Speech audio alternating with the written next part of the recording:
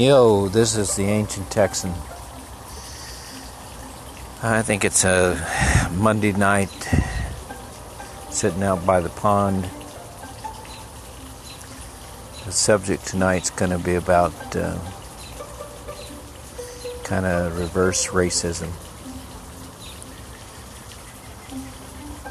I grew up in El Paso in grade school in the 50s. When I went to grade school in El Paso, it was probably 60-70% Hispanic. They weren't allowed to speak Spanish in the grade schools. They could get thrown out of school. So everybody asked me, did I learn Spanish? No, I was a gringo. And so when I approached a group of Hispanic kids that were speaking Spanish, they stopped talking because I was part of the establishment, part of the power structure, the white male power structure. And they learned to just try to keep a low profile. Isn't that amazing that all those years ago, the kids on the playground saw it? They saw the white power and prejudice that I didn't see. I remember once, later when I was in college going to UTEP, and I was riding with my Hispanic friend. All my friends were Hispanic. He said he was going to a protest, and I said, protest on what?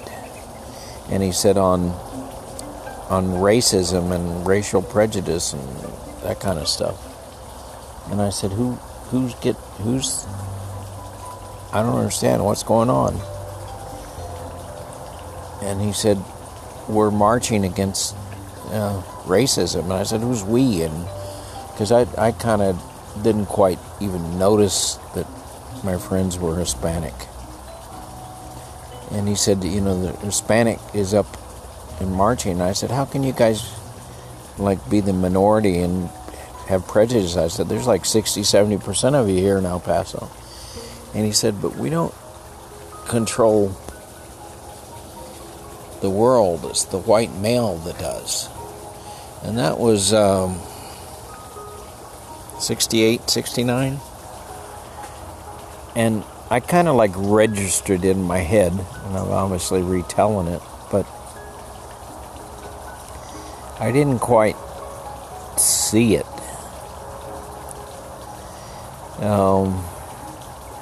And I see it now. I see it most of the time. It's with regard to blacks, not Hispanics, although I'm pretty sure Hispanics and Indians and a lot of other people have experienced the white power structure. In fact, the whole world, colonialism was the white power structure. Nuclear non-proliferation, saying that the countries that have it, white countries like U.S., Great Britain, France, Russia, which is not quite the same thing, China, which isn't quite the same thing, they should have it, and the countries like South Africa should give it up. So, it's been around a long time and a lot of different flavors. So, I get it. But we're going to look at in this podcast kind of the flip side of that.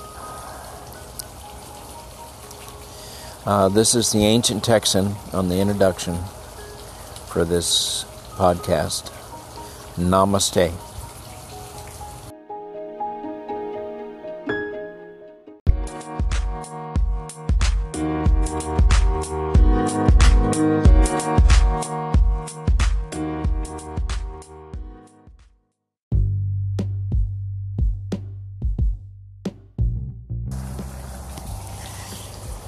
Namaste from the ancient Texan. We're talking about reverse prejudice. I just did a little segment how I grew up in El Paso, where it was 70% Hispanic, and how I didn't see the white prejudice that was there, and I was probably part of it. But I'm going to flip that around. I just went to the graduation ceremony of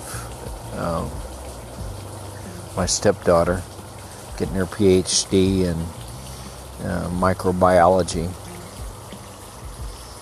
And George Mason. First, it's like the top 25 schools in the U.S., maybe in the world, with racial diversity. Beautiful spectrum of colors, and standing there outside of the arena where they awarded the degrees.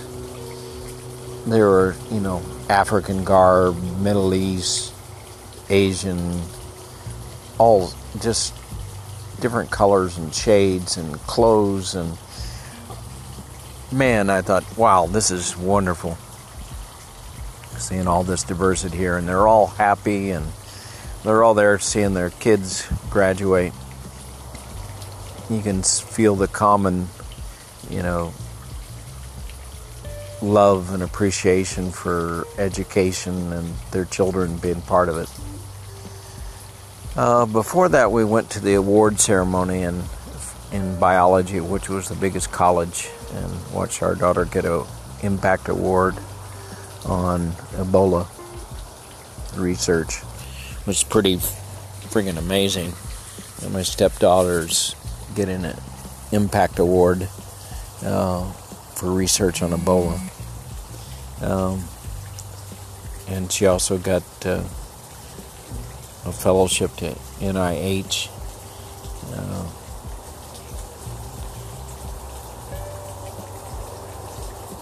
To keep up the work, postdoc. So I'm looking at that saying, wow, this is really amazing. And I started watching the people come up during the award ceremony. Here's something I noticed. First, it was about 75% women, 25% guys. Of those 25% guys, listening to the names as they pronounced them and making a little bit of a judgment call, I would say maybe 10% of the guys getting awards were, George Smith, something that recognized as an American name, and maybe 90% of the guys getting an award were, Abaduba from somewhere. And I'm perfectly happy that people from other places are coming here and getting degrees, and I love the diversity. But it was alarming to me how few white males were represented in the college. And then when we got from the award ceremony to the graduation, the pattern continued. There just were not white males getting degrees. And as I understand it now, there's more women graduating from high school and from college and advanced degrees completely across the board. The white male is not showing up.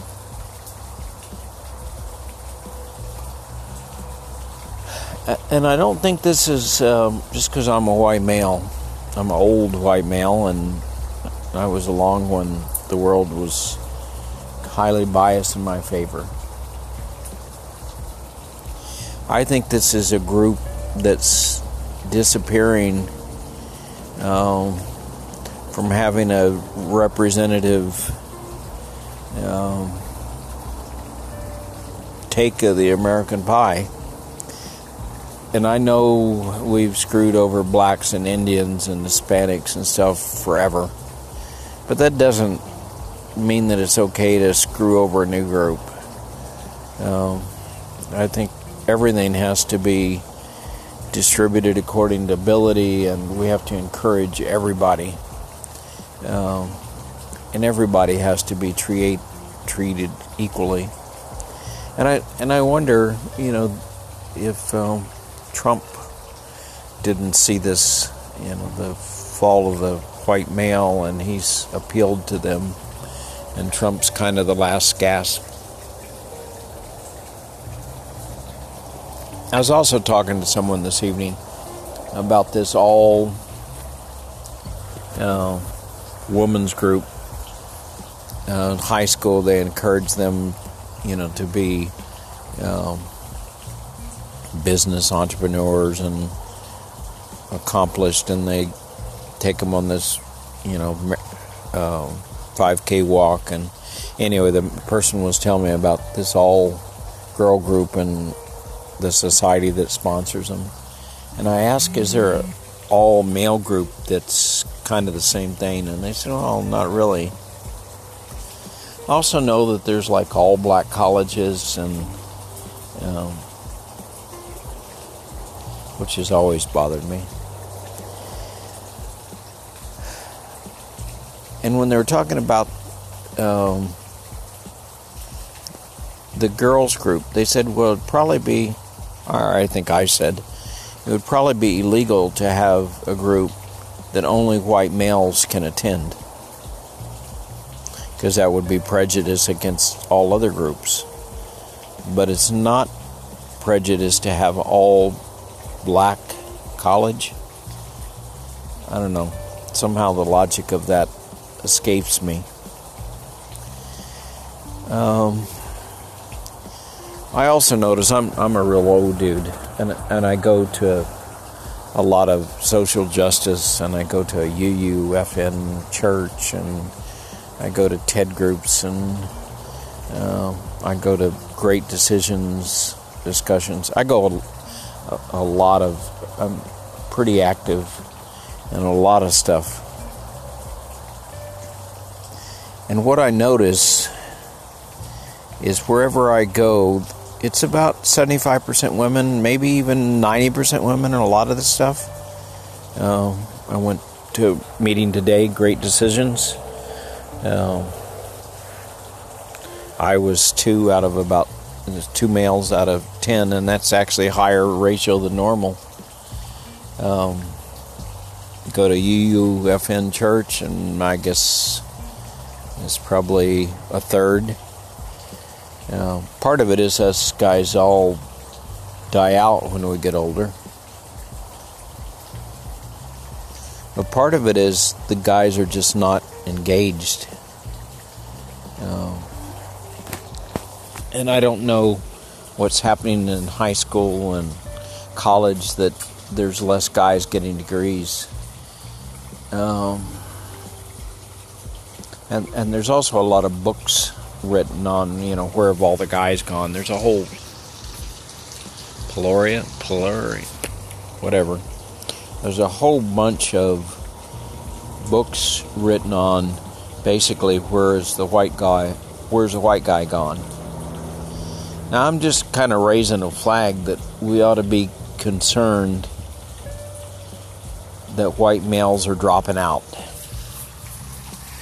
Because it's not really, it didn't really matter the color. It's completely immaterial. It's any group that's dropping out of our society, or we should be concerned about. Anyway, this is the Ancient Texan. Hoping you'll think about this and